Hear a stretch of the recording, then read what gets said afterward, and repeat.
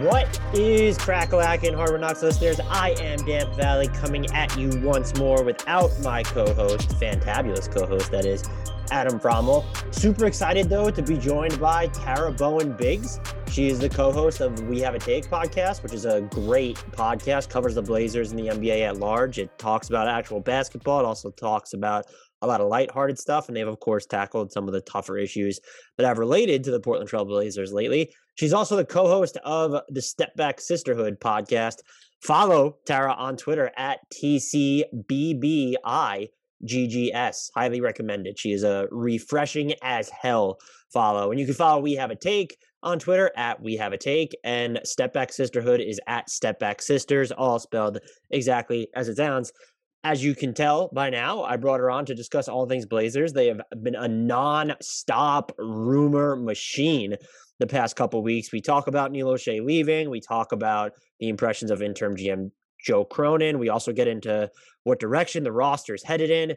We talk about potential transactions, trade targets, what's going on with Dame's future, which clearly lies in Portland until he says otherwise. Spoiler alert. We talk about lineups, use of Nurkic players. We cover the whole 9 yards. Just to note, this was recorded before they played the Timberwolves on Sunday night. So we do discuss the prospect of them shifting up their starting lineup by putting Larry Nance Jr. in for Rocco or Nurkic. They, of course, put Larry Nance Jr. in for Robert Covington.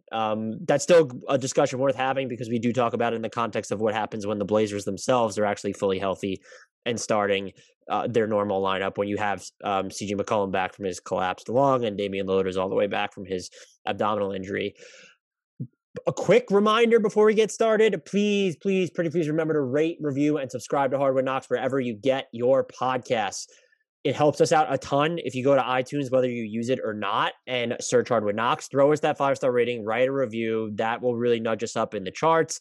You can also retweet our promos, shout us out on Twitter, tell your friends, family members, acquaintances, random people on social media, the interwebs at large about us. Implore them to listen to our pleasantly sub-mediocre, only medium insufferable National NBA podcast. It's a blast. If this is your first time listening to Hardwood Knocks because you really want to hear about the Blazers or you're a religious follower of everything that Tara does, consider throwing us that permanent subscription wherever you consume your podcast content.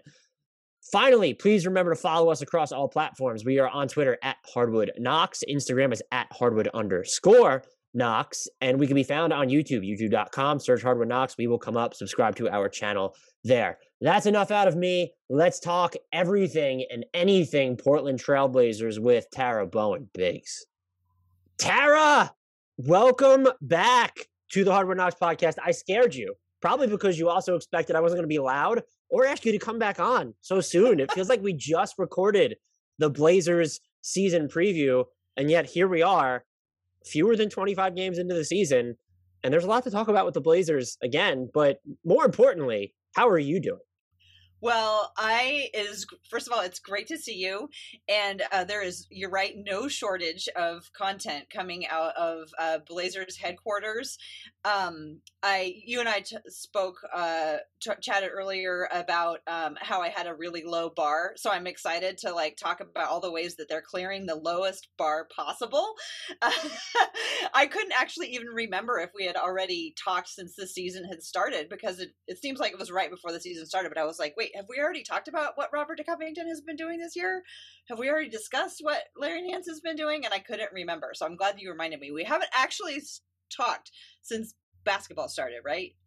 The only thing we've DM'd about Nasir Little and Greg Brown, because that's how that I mean, you are one of my favorite people, Dan, but you're not the only person I've been DMing with about Greg Brown and Nasir Little. As much as I love you, there's a few other people who also have been getting bombarded with my love of Nasir Little. I mean, look, your feed is also like a Nasir Little fan page. So I respect it. He's having a great year, and I'm going to ask about him because, one, I respect that you are able to find bright spots amid even the darkest clouds, but he's also been a legitimate bright spot, which is good. We have to start with, I think even before you get into the roster, it's just the front office of people. Neil O'Shea, gone. Very smart of the Blazers to get rid of him before he could go through a coaching. Oh wait, never mind. Sorry. What are your if you have any lingering thoughts on that? I know you've talked about it extensively on the We Have a Take podcast. Please, I would like for you to share them. I'm just curious more so about what you've thought about the, as you called them, vibes under interim GM Joe Cronin, and whether how you feel about his direction, and whether you believe him when he says this isn't a rebuild, this is an enhancement. Well, I think the Blazers' recent press conversation is a really great example of how things have changed around Rip City. So previous to the firing of president of basketball operations Neil Olshey, it was very infrequent that there was a press conference, much less one like announced to the public in advance. Usually if there's a press conference, it was either media day or the last day of the season, or somebody was in trouble, as in like, you know, a bunch of rumors had been flying and dad had to come out and yell at all of us. And so there was often a feeling of like, oh God, what's Neil Olshey going to yell at us about this time? So the fact that like in advance, they were like, hey, join us for a conversation with the new GM and the new president and the new coach. We're going to have a conversation. And that's how they built it, was as a press conversation, not a press conference. So then the conversation starts, and it was like, it was so casual. It was like completely different. Like these guys were all sitting in there, like, you know, Haskins had on like a coat, but the rest of the guys were very casual. Neil Olshey always showed up like in like full on suit and tie, like never anything less than that, behind a press table or whatever. These guys were sitting on stools, holding the microphone, I went to Sundance one year, and like after they would do a premiere, like the director and the producer and the stars would come out and they'd have this casual conversation with the audience. And it kind of had the feel of that about it. So like in that regard, it was so refreshing that somebody somewhere was allowed to at least attempt to make it look like somebody cared. You know, it was like somebody was like, you know what?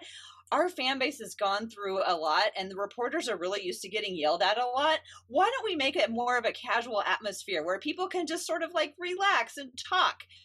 And so like in that way, we were talking about a low bar before, the fact that these guys were sitting on stools instead of on chairs behind a table, that was enough to make me feel like they won the press conversation.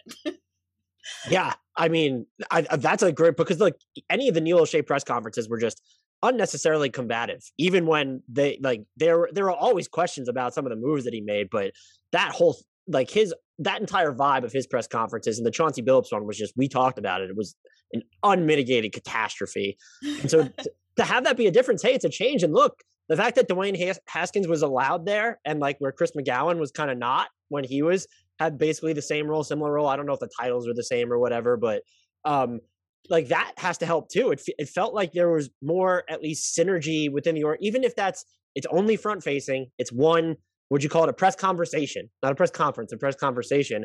That's it. That's progress. I mean, it might be minimal progress, but it is progress. I mean, again, low bar. It felt like really good that they had at least like clearly talked about in advance, like, how do we want to come off? Like, we want to come off as a team. And they spent a lot of time like acknowledging the fact that the business side and the basketball side had a rift between them. They had not been communicating the way that they thought that you know, the current iteration thinks that they should have been. And, you know, I understand. So the way it's set up in Portland is that like the basketball operations is out at the practice facility, and the business operations are at the Moda Center, and they're like 15 miles apart. And, you know, one of the things that's been talked about is like how those two offices really felt like they were far apart and weren't working together as much as they wanted to. And they made a point at this press conference talking about how they wanted to, you know, bring those two signs closer together. And like, I'll say it a million times, the last, you know, 9 months with this organization, it's just felt like absolutely nobody cared at all. You know, nobody cared. And the fact that somebody cared enough to think about how they were going to come across and think about what messages that they wanted to get across that would make the fans feel like invited into the conversation and feel like people were actually trying to like listen and respond to you, which was exact opposite of the, you know, the last conversation with Neil Olshey, where he just like, you know, yelled at us about, you know, wanting to know how dare we want to know anything about the investigation that they conducted into Chauncey Billups, you know. That's proprietary. Exactly. Yeah. So there was an interesting point that a local reporter made that I'm kind of curious if you had any thoughts on it, is that when the Billups investigation, you know, was concluded and we were told that, you know, they decided that they wanted to move forward with hiring him and they weren't going to give us any more information. And then one of the local radio stations, I think, news stations, had to like go investigate like who actually did the investigation, because the Blazers wouldn't release anything. When the investigation of Neil Olshey started, I think initially it was leaked, but once it was out there, we were kept informed about what was happening. Not like, of course, like exactly, you know, who they were talking to, but they were like, it's expanded to a larger group of people. It's continuing to go on. It's now possibly involving the players in conversations. Like, we at least had some little bit of something that we could like glom onto, so it wasn't like they just forgot.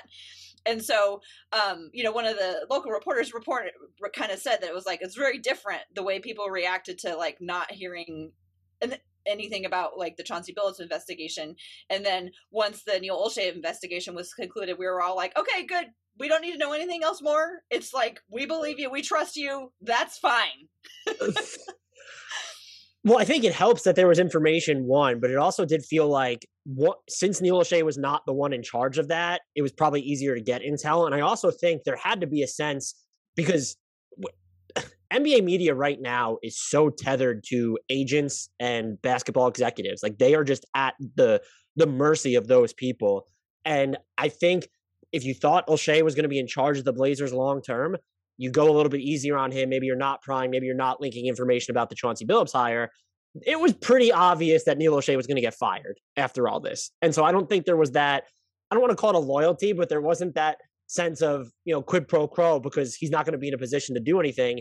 That being said, I say this, and then I still feel like he's been given a forum when you look at some of these reports where, and I'm curious your thoughts on this part of it, it feels like Neil Olshey's just been dragging, not just Damian Lillard specifically, but there's been a forum for him to sort of just like drag the Blazers through the mud, and specifically Damian Lillard. And even the way the ESPN report was framed that Damian Lillard wants a contract extension, that's not like news. That's players, they're going to be extension eligible. That's just a thing. His max salary is his max salary. He's going to want his max salary. And that would have been a decision whether you want to pay him that much money at age 35, 36, whatever it would have been.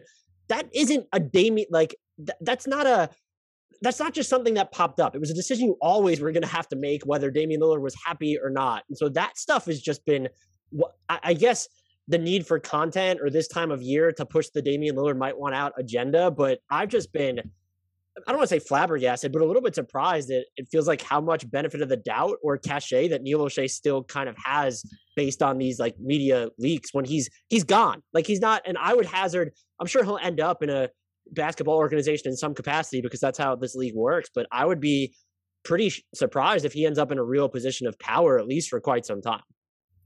Yeah, I don't have much to add to what you said. It felt like the piece that came out on ESPN was kind of like, had the tone of like, how dare he, like, how dare Damian Lillard be like trying to like, you know, think about getting his extension in the future, when it's like, yeah, that's what you do when you're in that position. You don't go, oh, we're not going to talk about it. I don't really care about it. Like, it's not a surprise. And I think people in Portland are just like kind of rolling their eyes about the whole thing, because they're so used to having the tweets, you know, from Adrian Wojnarowski be extremely in line with things that, you know, the former GM was saying. And we're just all kind of used to that. So nobody was really shocked about that.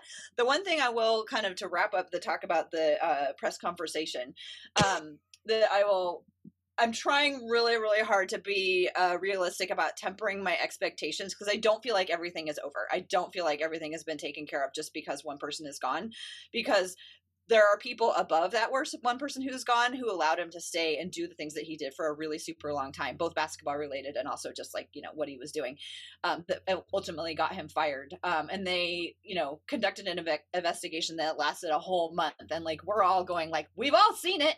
We all see it. And, for a billionaire, they weren't willing to, pay the 15 million or 20 million payout or whatever that Olshey wanted. So I'm trying to, temper my expectations that these three guys did a good job of acting like they're all going to be friends and, they're going to work together to like take this team to new heights.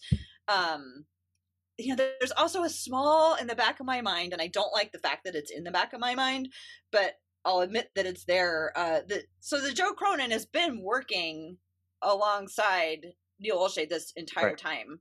And awesome. He's like a genius when it comes to salary cap, and he's a genius when it comes to putting all these things together. So I imagine that a lot of times he had to like put stuff together because Neil Olshey said like, make this work. And then he was just like, how am I supposed to do that? And then he came up with some stuff like how they got off of the Alan Crabb thing. That was all him. Like the way that move was structured had to be, that was the cap guy. Exactly. But he was also in a position where he had to like make it happen in the first place too, if he was involved in the trades as we're hearing that he is. So like, I'm trying to hold back like all of my hopes and dreams, and just like give it time to play out. I think I'm really feeling like the Blazers are at least like, it means so much to me, like I said, that somebody cares and is at least trying.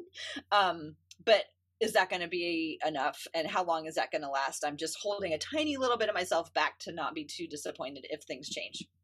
Yeah, and I do think, at least, I think it was Cronin said that the roster has a ceiling on it as currently constructed, which is something that Neil Olshey just never would have said. And so that is probably a good sign. But what I think the interesting point you made too is that they had to go through this investigation to get Neil Olshey out, and he ultimately wasn't fired for. He was fired for things that are much more important than basketball, but it's also a little bit disturbing.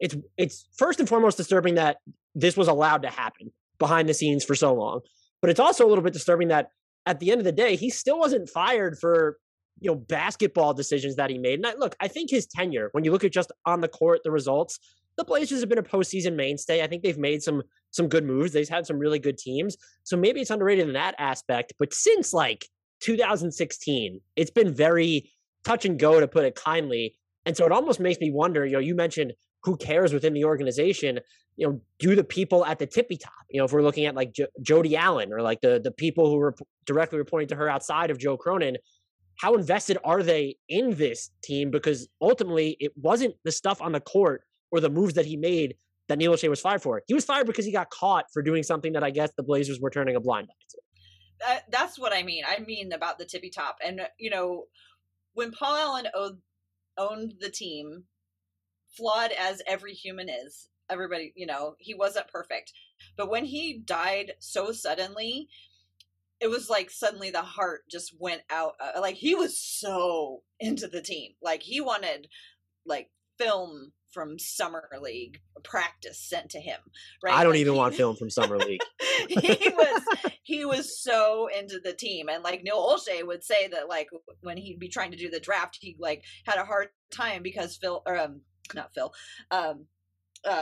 Paul was like sending him so many like ideas the whole time. Like Neil Olshey was like, just hold on, it's like, which is a weird way to characterize somebody like that. But anyway, ever since Paul has gone, like I know that we had like, with him, we had an owner who cared so much. To go to somebody who inherited the team and wasn't even sure what they were going to do with the team and is now like just kind of holding on to it while it goes through this thing, that's like, going from somebody who cares a lot to somebody who's checked out. And the thing that makes me really sad about the whole thing is that like, you could see that it was time to move on in terms of like general managing. But instead of doing a buyout or whatever, they had to drag people into it who like already had apparently not been treated well and they had to go back to them and go like, tell us about how that was so that we can fire this guy for it. And that just seems like so unfair to make people who already were mistreated to have to like relive being mistreated, so that their billionaire, could save millions of dollars. That just was a bummer to me. No, I totally get that. We've danced around the Dame stuff, and what I just don't find interesting anymore, Dame's future in Portland is he's going to stay in Portland unless he says otherwise. I think that's just always been what it is. And I do get, over the summer, he took free agency meetings, basically. Like that Chris Haynes report where he was sitting with LeBron and AD. He had no realistic path to get to the Lakers. I want to make that clear. But there did seem a point where he was equivocating on whether he wanted to stay in Portland. That being said, I can't bring myself to even go deeper into the Damian Lillard trade rumors because he's just come out on so many occasions saying, no, I want to be here. No, I want to be here. And the other thing that I struggle with is Joe Cronin still has the interim tag. And so is this going to be the guy that would make the Damian Lillard trade now in the middle of the season when it's harder to make moves of this magnitude? And so what I'm more curious about, you can, of course, add whatever you want on that Dame front. Do you think that there's a possibility this team does enter a rebuild, but it tries to actually rebuild around Dame? And I think that people don't talk about that because he's on the wrong side of 30, but knowing how much he means to the organization, I think you could argue that their attendance would probably fall off a cliff if you were trying to rebuild without Dame. I think they're about league average right now in the percentage at which their arena is filled, but there's just a lot of noise in this COVID life that we lead right now. But I'm just curious as to whether you think that's a path that you think they might explore.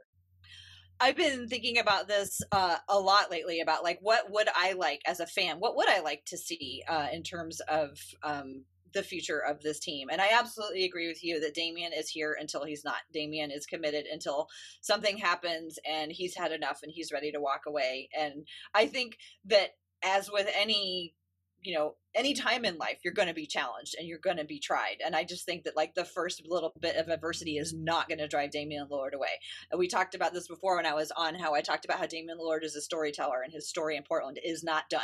There are many more chapters I think that he's going to write. Someday he may get fed up, but I don't think that it is right now. So that having been said, as a fan, I've been thinking about what I would like to see. And I personally would, and I think there's a good path. I think there is a path forward for this. I would love to see them start building for Damian in like 2 or 3 years.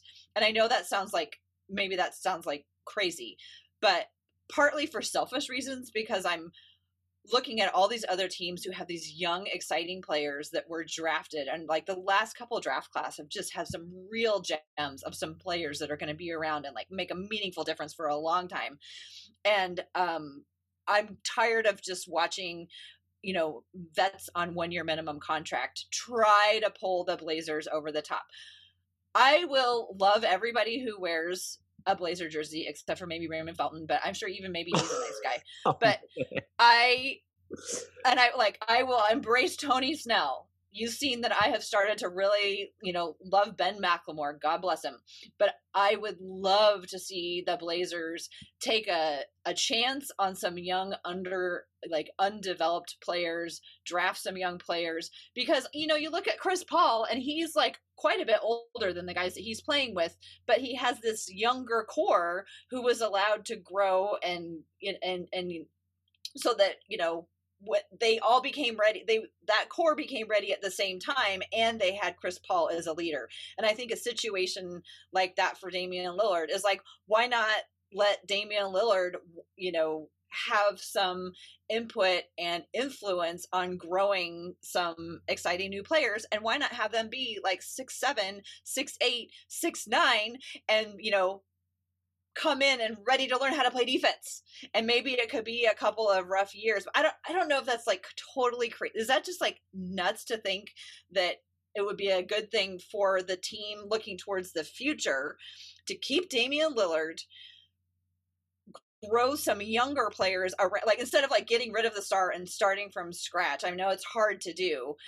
I don't know. I just want to watch Nas and Ant right now. And like when like I'll love anybody who comes on the team, but every year for the last several years, the Blazers have said that like this minimum player that we're getting for a year, they're going to take, Hassan Whiteside is going to take us over the top. Mario Hezonja is going to be the man. Cody Zeller is going to be the difference because he's going to come in and play defense. And like, God bless all those guys. I am excited. I want to watch some young players develop around Damian Lillard and see where that goes. That just seems like more fun to me, and I think it seems possible. But I don't know. What do you think it's possible? I What are the do, and problems I with think that? it's uniquely. I think it's uniquely possible because if any of that contract extension talk was true, when you're signing him to that extension, whether it's the full max or not, I would assume it'd be done with the understanding of this is our 3 or 4 year plan since you're under contract for the next 4 or 5 years, whatever it would be at that point. And then you would have to get his buy-in. But if he's there and signed, then you don't have the threat of looming free agency or the type of trade request, the non-Ben Simmons trade request, where it's like, oh, he's a year out from free agency or even just 2 years out. And the other thing is, you know, Dame's season so far, notwithstanding, because he has not been Damian Lillard. I don't know how much of that is due to the abdominal injury. But just looking at Steph Curry and his age 33 season, I know Dame probably is just more wear and tear when you look at how important or how many minutes he's played in certain seasons. I don't want to say he was more important to the Blazers than Steph. He had less help during certain seasons than Steph did in Golden State. But you just look at their type of games. Steph has aged so well that I think you can believe, okay, if this is his age 31 season, let's say they begin the rebuild-ish thing now, by his age 33, age 34 season, if you've then hit on people who are closer to their prime, or maybe he's still your best player, maybe he's a co-best player, but there's not such a clear delineation between Dame, this 50-foot gap, and then your best player. I think that's absolutely fine. There's probably an inherent risk there, but there's just as much risk in if you want to go after and win now, you can't trade a first-round pick until 2024. You don't have a blue-chip young player. Nas is intriguing. Ant's intriguing, but he's going to be a restricted free agent this summer, so he's about to get paid. Your next move is almost your last move in that regard, because what else is there? Because I don't think CJ McCollum's contract's viewed as a net positive around the league. He's still a very good player, but that's a steep contract for someone who has never been like the second best player on a finals team. Granted, the Blazers did get to the conference finals. So your next move, if you go towards the win now, it feels like your last bite at the apple, to where if it flops or you're not as good, then there's almost nothing to do but trade Dame. If you're talking to him and it's like, okay, you know what, we're going to get rid of Nurkic, we're going to get rid of Covington, we're going to get rid of CJ McCollum, and we're going to try and rebuild through the draft, take flyers on young players, maybe just get a little bit more youthful, and we'll be back up and ready to go at a championship level is the plan in two, let's count this season. So by 2023 or something like that, maybe that's something he can get on board with, especially if they're going to sign him to an extension. And yes, and I to talk a little bit more about some of the young players that are coming into the league.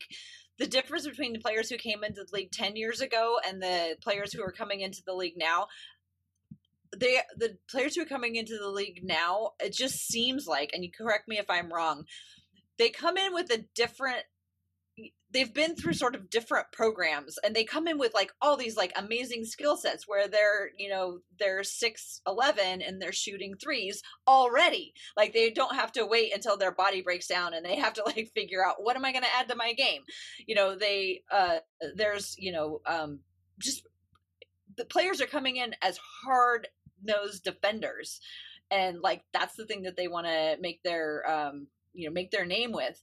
And I don't know. I just, again, selfishly as a fan, I think that's more fun to watch. And if we're worried about people coming to the games and having a high value on the team, I think, having some young players who are fun and exciting to watch and do things differently and are a big risk, but also could be really high reward, would be better for the health of the team long term, rather than just running back people that are tried and true and maybe we can squeeze a little bit more out of them. I mean, that's what Terry Stotts did.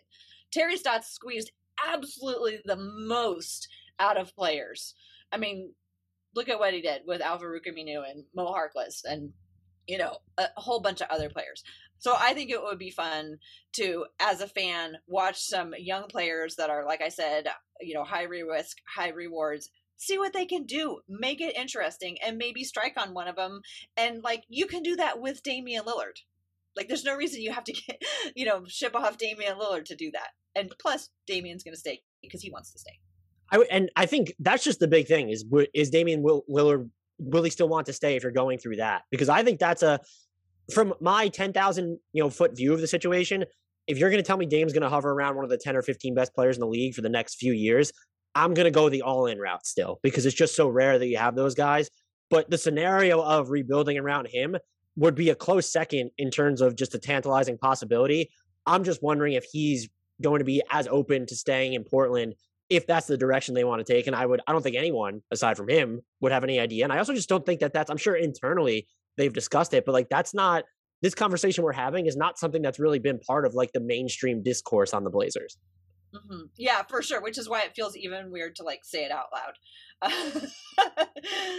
loud. So we'll get to more stuff about the win nows and trades because again, Cronin did say that this is an enhancement. I'm just going to keep coming. It was a press conversation about their enhancement. Lots of synonyms being thrown around. I think that he was looking for another word than rebuild and like was just like searching around for something. And so I don't know that enhancement maybe it does have a really specific meaning in his mind, but I just took it as like, well, it's not going to be a rebuild, but we really don't know what we can do at this point. I need an executive to call it a marination. This situation is a marinate. It's not a rebuild. It's not a win now. It's not an enhancement. We're marinating. We're going to marinate on the situation for a while. We're going to marinate this team. But looking at the team right now, you have CJ McCollum dealing with the collapsed lung. We haven't even gotten like a timetable or a prognosis on it. So hopefully he's fine. He's struggled at points this year. Damian Lillard is not. He's had some stretches where he's been fine. He's dealing with the abdominal injury. I think we're recording this before they play on Sunday. I think I've seen reports that after his cortisone injection, he plans to play. Is there any reason to have long-term concerns about either of these two with the play that you saw from them on the court? Or is there anything that you saw from them as to why they're struggling? Like CJ is shooting a career low from mid-range. Every single spot you break it down in between, he's just at a career low. He's not even hitting his corner threes this year. He's only taken 37, but he's at I think he's at 35%, which is well below the league average there. And then Dame was just going through these uncharacteristic cold streaks to open the year. And so was there anything that you were noticing? Is there any reason for long-term concern aside from the injuries clearly with either of those two? So I don't know how to have this conversation without it sounding like I'm trying to make a bunch of excuses, but I'll go through sort of what I've been thinking in my mind.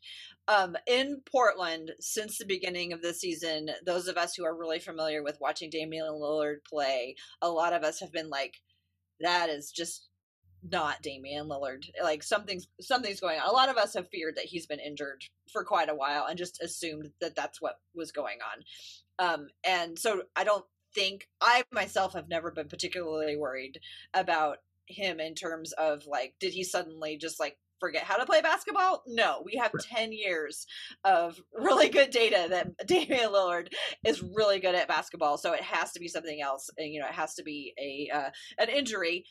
Also, new coach, new schemes, not new players around him, but being asked to approach the game differently. In the past, it was pretty much give the ball to Damian and let Damian go.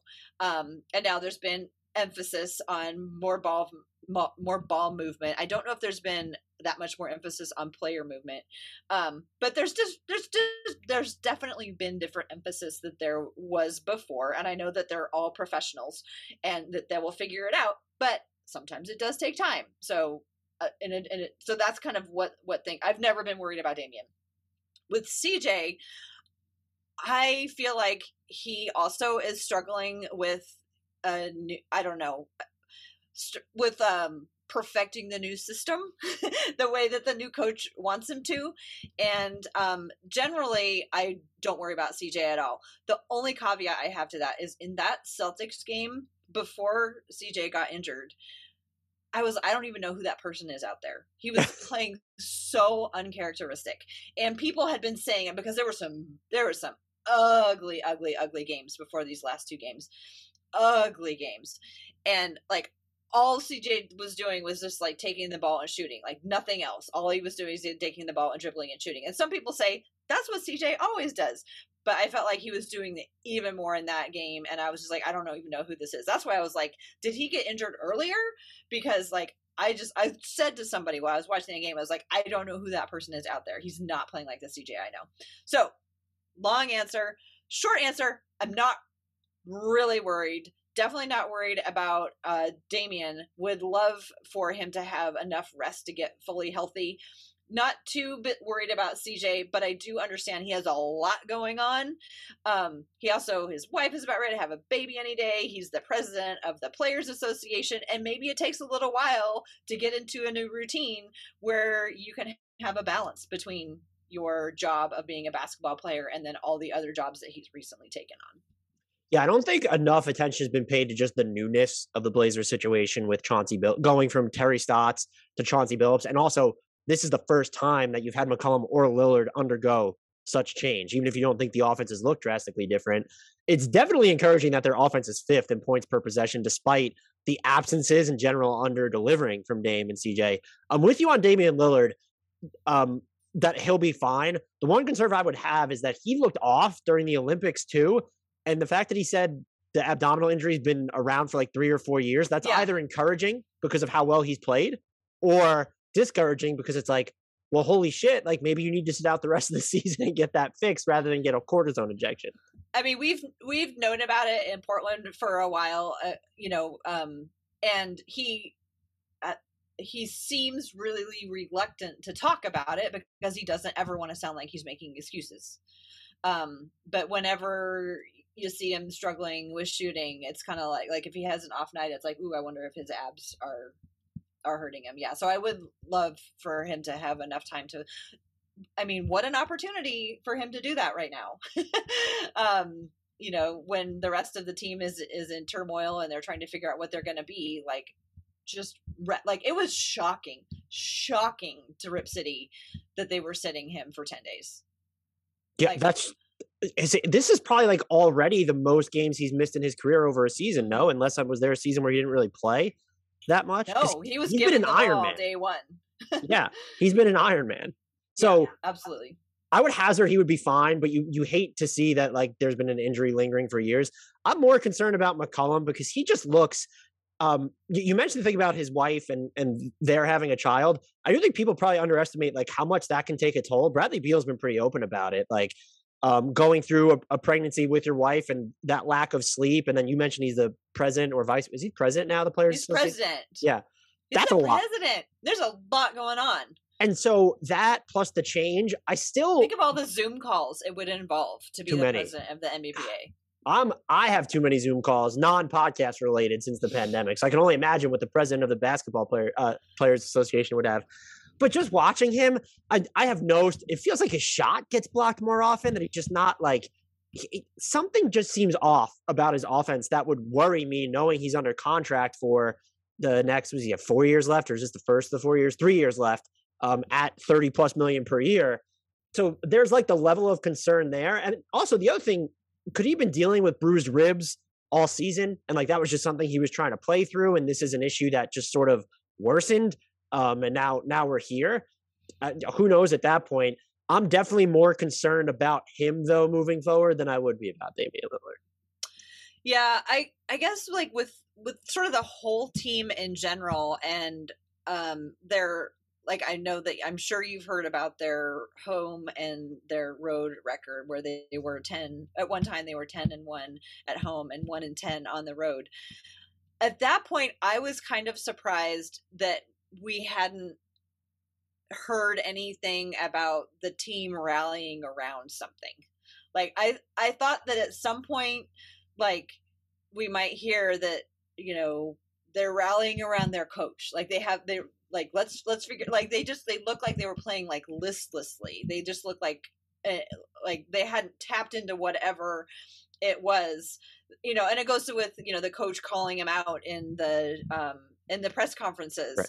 Like on the one hand, like I don't think that's like the right way to do it, but on the other hand, it's like he just said what we were all looking at, and it was, I kind of expected that at some point they would all have like rallied, like, oh, we were having a lot of injuries, let's pull together. Oh, our people are unsure that whether our coach is going to be successful, let's pull together. Oh, our general manager is under investigation, let's pull together. But it just didn't look like they were pulled together.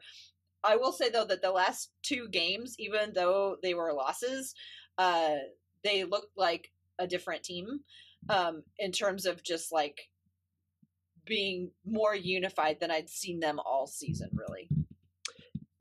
Yeah, which is I totally forgot about Billups calling them out. That was just like not between that and then him criticizing Rocco for like not being a better point of attack defender when that's never been what Rocco does. My next, I guess these are all pessimistic questions so far, would be with Nurkic and Rocco. What in the world is up with either of those dudes? Nurkic does look a little bit more in tune with the offense lately, but Rocco over the past 10 games is averaging over his past 7 games, excuse me, because he missed 3, is averaging fewer points than Ben McLemore. What is going on here with these two guys? So with Jusuf Nurkic, you know how much I like dunks, and he is averaging 1 more dunk per game so far this season than he was last year. So a little ray of sunshine has that to report.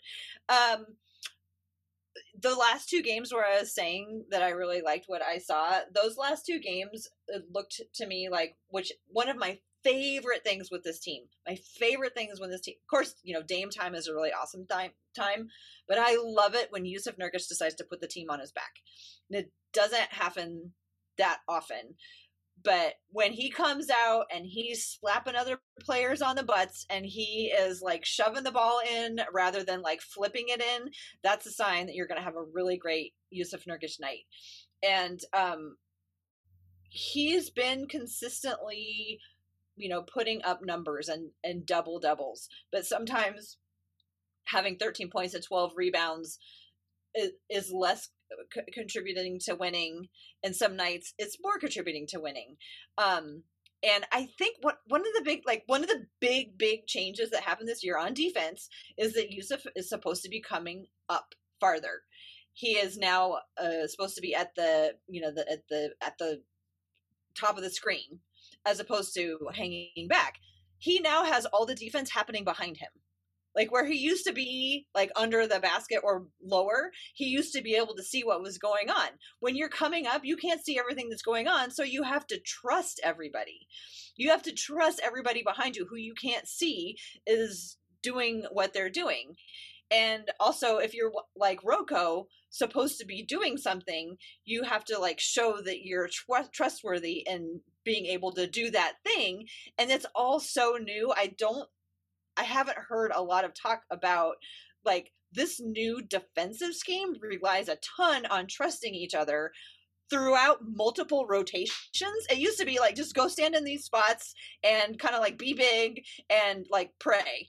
And we know that wasn't great because they were 29th in defense last year.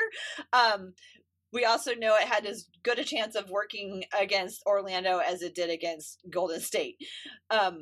The new scheme is much more sophisticated. It relies a lot more on trusting, and your big guy can't spends a lot less time seeing what's going on behind him. And you have to, like I said, trust your players through multiple rotations. So like when they look good, they can cover like the first rotation, maybe the second rotation, and then everything completely falls apart on the third rotation. So doesn't work against Golden State, who will just go and go and go and go until they get their great shot. So I don't think Jusuf Nurkic has fallen off the cliff in terms of defense, even though some of the nights it looks really bad. I think he's getting used to it, and I've seen recent play that shows me he's getting more comfortable with it. And, if they could put it together, and, I think it could be a good thing, but I just think it's, again, it sounds like an excuse, but I don't think he's suddenly become bad at defense. I think he's playing a different defense and he's figuring it out. Rocco, I don't know. Maybe it's just a bad fit right now. I think, maybe the coach is a bad fit for him.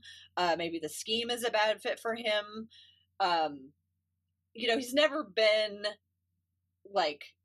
he's never been a volume shooter, obviously. But now it's like, take something. At least take a couple. Like, you're not a bad 3-point shooter, especially when he takes a little bit of a step back. Like last season, he would be right up at the 3-point line, and I think that he was always a better shooter when he took another step back and shot from a greater distance. But anyway, I just think it's just not a good fit for him right now, whatever it is, the scheme or just the personality with the coach, and they haven't figured it out. But I don't think, I actually don't feel hopeless about any of this. Because I can see if they could do this, if they got more used to that, then this would fall into place more. If Yusuf gets used to not being able to see the guys behind them and trusting that they're going to do what they're going to do. If Larry Nance is in there, Larry Nance knows exactly what he's supposed to do. Norman Powell knows what he's supposed to do. Ben McLemore knows what he's supposed to do. Like, once he gets used to that, then he can turn his attention on the thing that he's supposed to be doing and then do all the running around that he has to do. Yeah, I guess I would be curious with Nurkic whether he would be built to play on defense the way that Portland wants to play this season, just because in the positions that he's in, if he's going to contest shots at the rim, which they're still going to need him to do, that compromises him.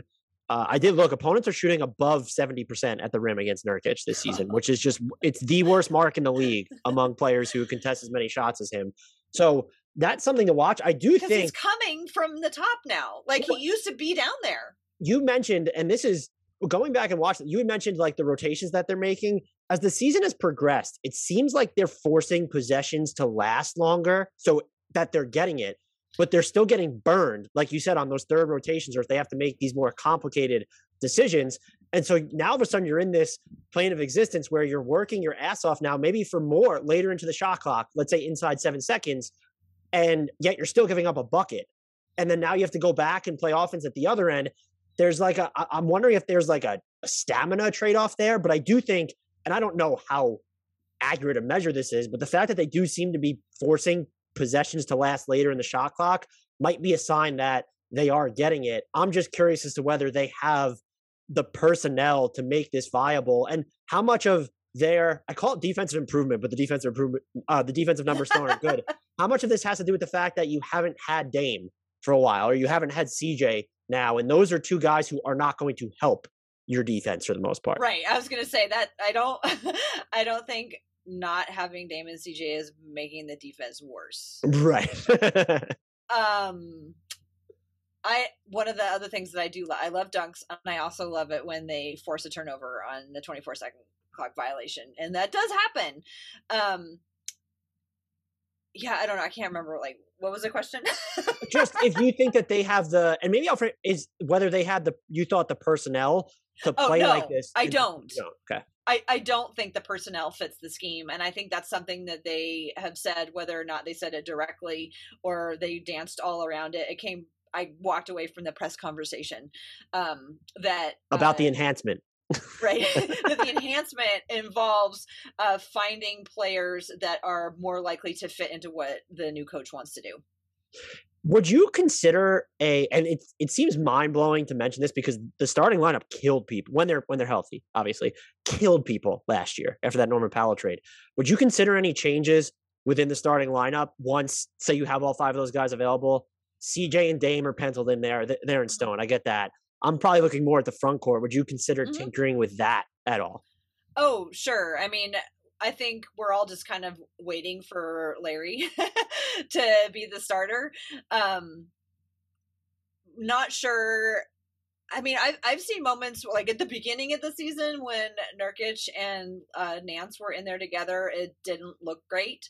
But lately in these last few games when they've been so shorthanded and they just had to figure it out, I liked some of the stuff that I saw when Larry Nance was playing alongside Yusuf Nurkic. You know, the best Yusuf Nurkic games are the ones where he has a lot of responsibility, i.e. the ball in his hands. The nice thing about Larry is he doesn't need the ball in his hands, but he does have the ability to do some playmaking.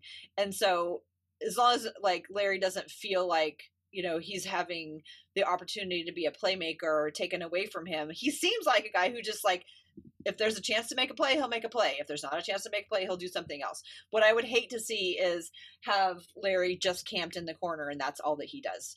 And, you know, Norman Powell has managed to come out of the corner and have, you know, do a more varied offense.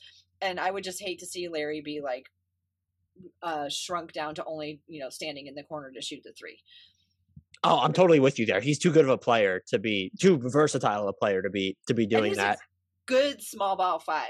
I like it when they go small.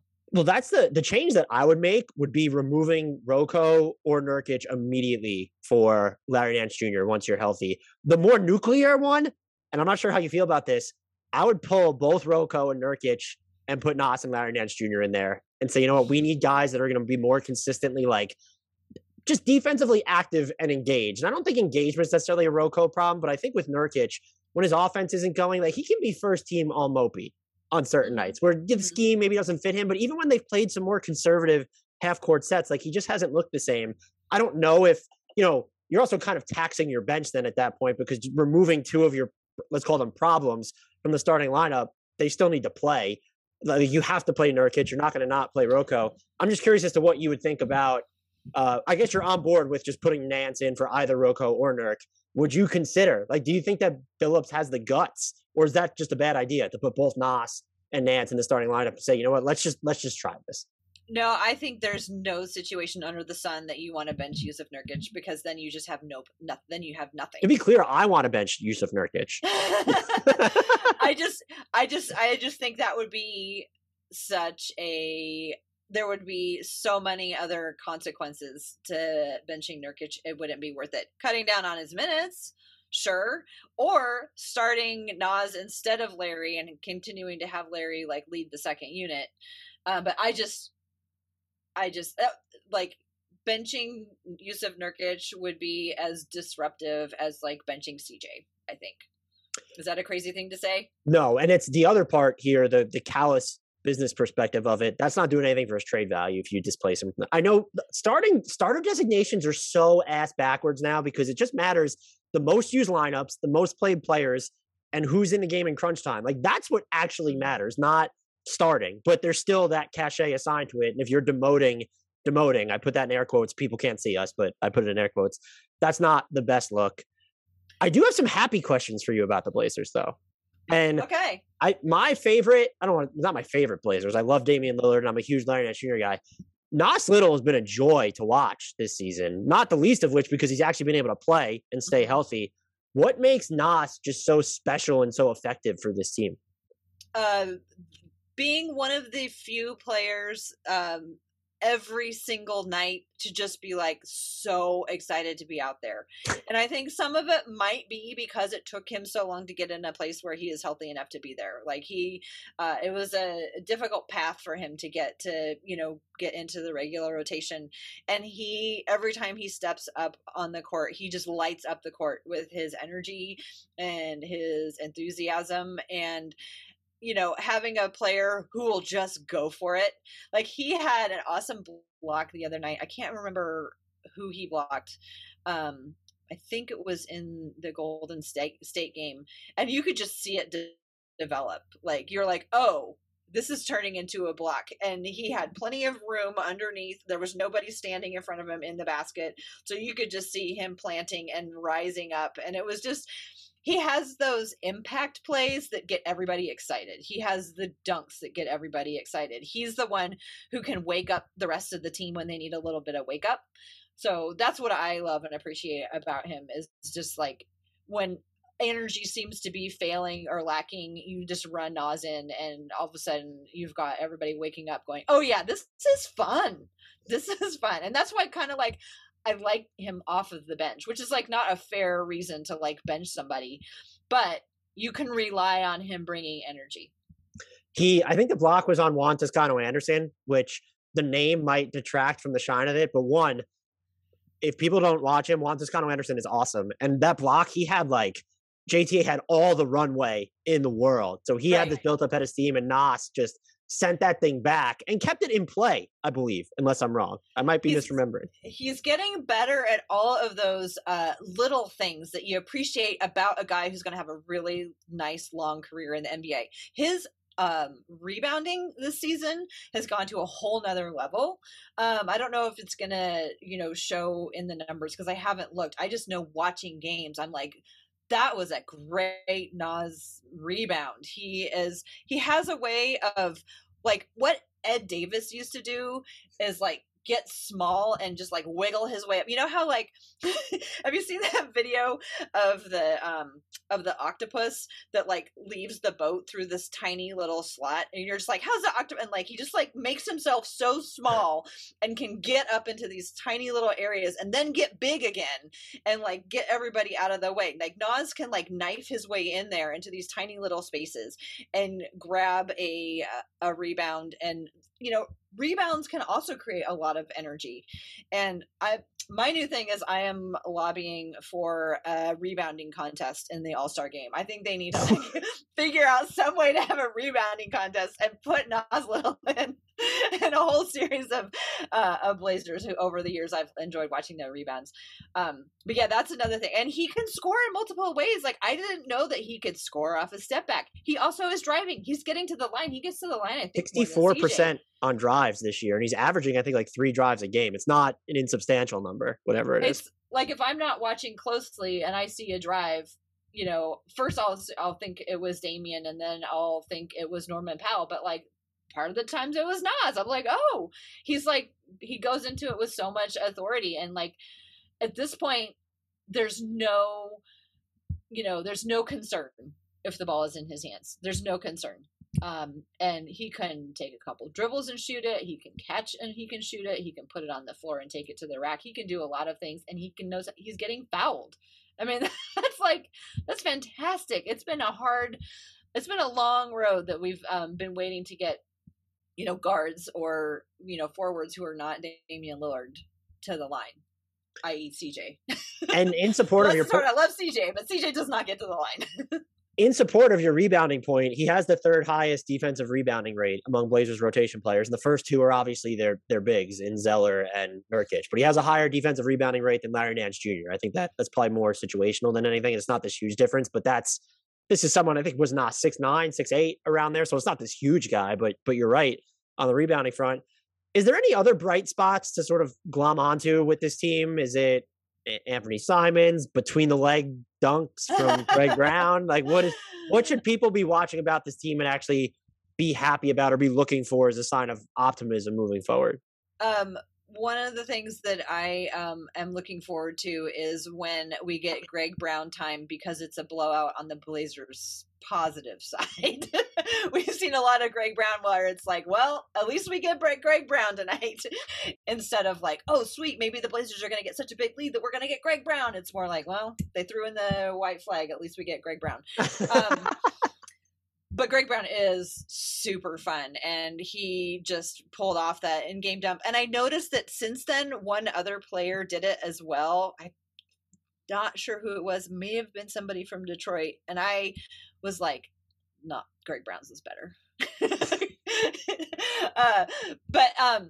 So Anthony, I'm happy that he is having a lot more games where scoring is like almost automatic. He still has games like every good player does where they, you know, it's just not his night, but most nights scoring is automatic, and that's like, you know, super valuable. Out of necessity, Dennis Smith Jr. has been having to play, and he's been fun, and it's been nice to like actually have a true backup point guard, because for years the Blazers they don't have a backup point guard. CJ is their backup point guard. Anthony is being groomed to be the next backup point guard. It's been a long time since they had somebody who's actually a point guard playing backup point guard.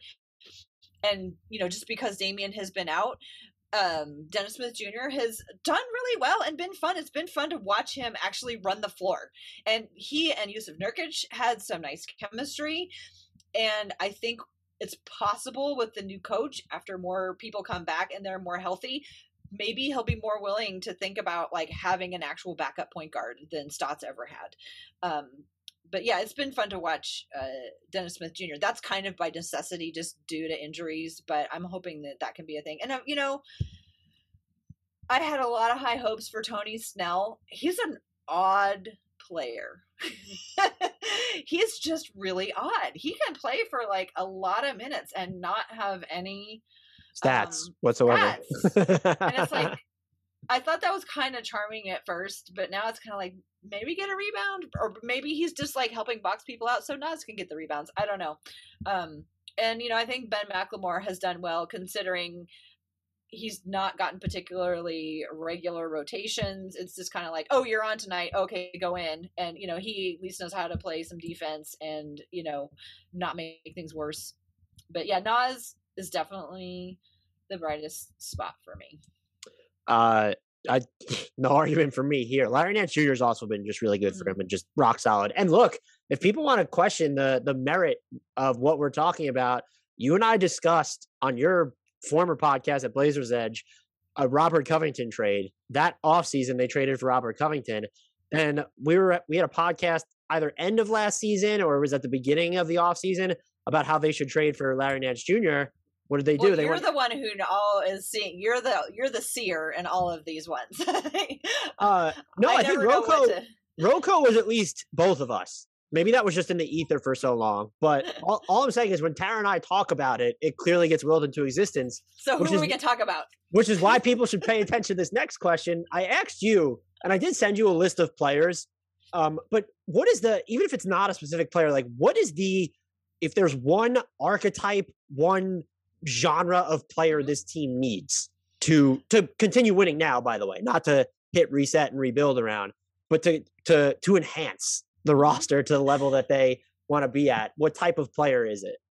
So I have been also trying to I've been coming to the realization that it's super possible that the Blazers will not be trading CJ McCollum, that it's just not gonna be feasible for what they want and what other teams want, and it just might be hard for that. So when you asked me that question, I didn't go like Ben Simmons, because I think that would be really fun to have somebody like Ben Simmons on the team who's a really great defensive player who can he would be great for them. Yeah, and I will say it again, CJ would be perfect in Philadelphia, but I just don't think that's going to happen. So kind of go to my point that earlier, I would love a younger player, maybe, 21, 22, 23, who still is still developing and still has things to learn. Somebody who is a wing or somebody who's taller than 6'6". Like they need height. They really do. Like the other night I was watching it and I was like, Tony Snell did nothing but raise his hand, and it was harder for Steph Curry to score. Like all Tony Snell had to do was put his arm up in the air, and it was like 20 times harder than guarding one of their smaller, more diminutive guards.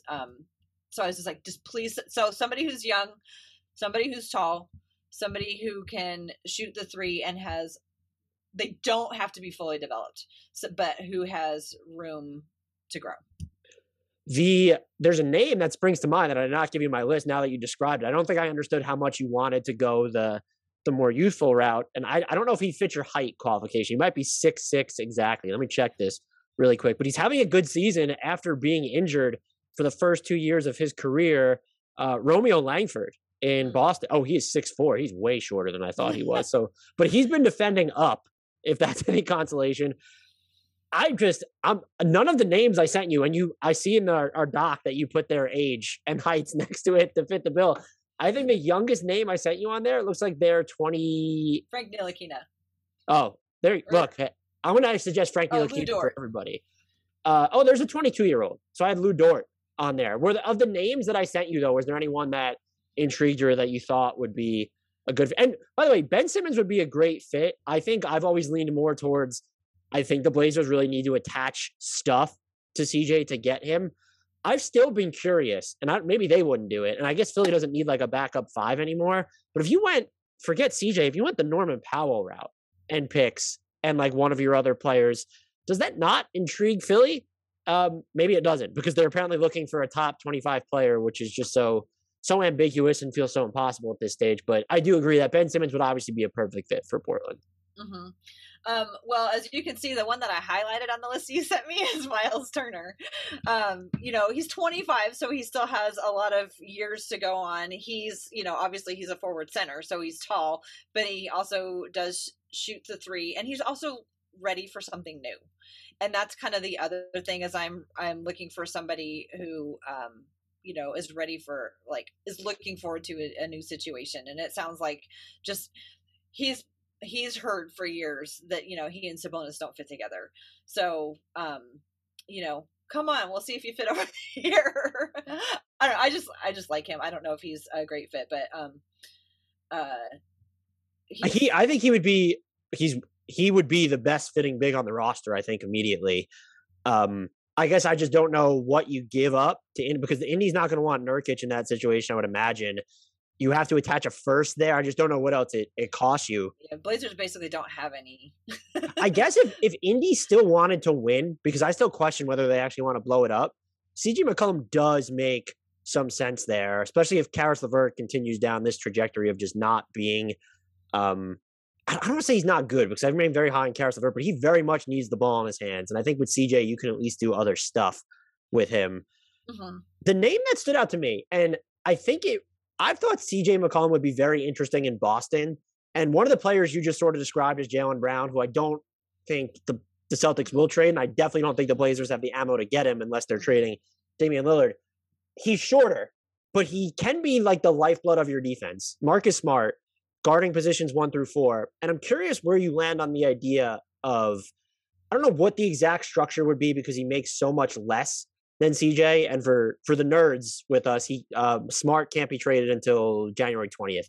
But if it's like Smart and, Richardson for CJ McCollum, like, are you willing to go that type of a route at this point? Does Norman Powell make CJ at all a little more expendable in that regard, where you can prioritize fit and need over talent? So I love Dame and Norman Powell next to each other. And so if they were, sending out CJ, I would be perfectly happy with a Powell and Lillard backcourt. And I don't think, I don't know. I guess this sounds really gross to ask, but how tall is Marcus Smart? 6'4". The thing I'll say does he keep his arms up though? Like if you're 6'4", but you keep your arms up, then okay. But like I just the Blazers have. I mean, I texted you when they played their 4-guard lineup. Like they played a 4-guard lineup like twice. Like what are you doing? Like just give us some more versatility. Like I would rather have a non-guard return. Josh Richardson's a little bit bigger, but Marcus Smart's 6'3" with a 6'9" wingspan. He can defend capably 1 through 4 though. I agree with what you're saying, but if it was Marcus Smart, I might throw the height thing out of the equation. I'm curious what the makeup of that deal would look like, because personally, if you told me Marcus Smart was the centerpiece of a CJ McCollum deal, I have no idea if Boston would be interested in that. But just watching their offense this year, I think CJ McCollum, healthy, of course, could help them. How they feel about his contract, yada, yada, yada. If I'm the Blazers, I would do it. I don't know what else needs to be. There needs to be money included. I don't know if is it Josh Richardson and Romeo Langford? It would have to be a complicated deal because of his extension, but the Celtics don't seem as high on Robert Williams III as other people are, just based off Robert Williams III's minutes. And so, can he be involved? Would they have interest in, Larry Nance Jr. or Rocco or even Yusuf Nurkic, just for sometimes the way they want to play, since Al Horford's already there? So many moving machinations there. But if you told me Marcus Smart was the centerpiece of a CJ McCollum return for Portland, I'm going to tell you right now, I actually wouldn't blink at it. Yeah, I would do it. I wouldn't hate it, especially if he promised to keep his arms up. I want a player who can do 2 things. I don't care what 2 things there are, but I want a player who has 2 things that he can do. He can, defend and he can dunk. He can shoot from 3 and he can get a fast break. I want a multi-dimensional player. And so as long as it's somebody who can do a couple of things and isn't just like a one-note player. God, I sound like Danny Meringue. He finally sunk in. He finally got through to me about he always talks about people who can do more than one thing. But I see it. I want somebody who's got 2 sets of skills. So if one thing isn't working, they can do the other thing rather than, just do their one thing, and on the night that they won't have it, well, sub in Tony Snell. Would you do? I'm thinking Miles Turner and Jeremy Lamb get you basically to CJ McCollum's salary. I don't know what else you would have to include for the Pacers to want to do that. And they're probably going to want at least another. I know that they want to play. Oh my God, why am I blanking on his name? Is it Isaiah Jackson? Is that who they have? Isaiah Todd? Why am I Isaiah Jackson? The fact that 450. I clearly don't. 500 NBA players. Well, 445 of them. Like, you're so many light years ahead of me. Maybe it's like I wonder if the Pacers still want to be competitive and not actually rebuild. Would you, Tara, being in charge of the Blazers, do CJ McCollum a first? At that point, you're looking at a 2024 first and Cody Zeller for Miles Turner and Jeremy Lamb. No, I don't. I mean, first of all, I don't know that they even have a first. 2024 is the first that they could trade. No, like that goes against me wanting to get younger and build a younger, build a younger core. Turner is 25. I don't know if Indy is younger, but like to give away like are any chances of any more chances of drafting? Like I don't want to give any more picks up. They gave up 2 picks for Robert Covington. They don't have very many picks, and so unless they wanted to like do something else entirely and do a second, deal with a team that has a lot of picks like New Orleans or OKC and pick up some other picks that way. I just do not want to get picks unless they've got other ones coming in. Yeah, I mean, the other way to go is maybe Indy, if McCollum comes back soon and he's really good, I think you can justify flipping Turner and Lamb, who's really dead salary for Indy at this point, for CJ McCollum straight up. You are losing a lot of offense, but I think Turner does more of what you would need. But then you run into the overlap. Nurkic is still there. It's so tough to come up with win now moves for the Blazers just because they've traded some of their best assets already. And especially, like you said, if you want to keep your picks, it gets really hard to sort of suss out moves. It still revolves really around CJ McCollum unless you look at maybe moving Larry Nance or Norman Powell. The final question I have jotted down for you, though, is when you look at the players that I think are most likely to get traded on this roster, who springs to mind are CJ Nurk, Anthony Simons, just because he's entering restricted free agency, and then Robert Covington because he's going to be a free agent as well and has not been good. Is there like how would you like rank those players in terms of the likelihood that they would be traded this year? I would rank Rocco and Simons as the most likely, followed by Nurk and CJ. I think they should just trade Nurkic. Like that is something I'd actively do, even if you're not going to take back net negative value, but I don't know what you're going to end up paying him. If you can just get something for him, and I think it would just be easier to build a more athletic center rotation, having Larry Nance Jr. there already, and even Nas, just a better fitting one for probably cheaper than he's going to command. And so he's the guy that I look at where I don't think I'd be surprised. Again, we're dealing with an interim general manager still. It wouldn't surprise me if the Blazers do nothing, to be honest with you. But I think he's the player that if I'm Portland, I don't know what the market for him is like. It's tough to find home for bigs. He is very good offensively, though. So he's the player I would be looking to move, I think, though, if I'm Portland. Let me ask you this. Like, which player do you think is somebody that another team would really want to have on their team? Wait, that the Blazers have? Yeah.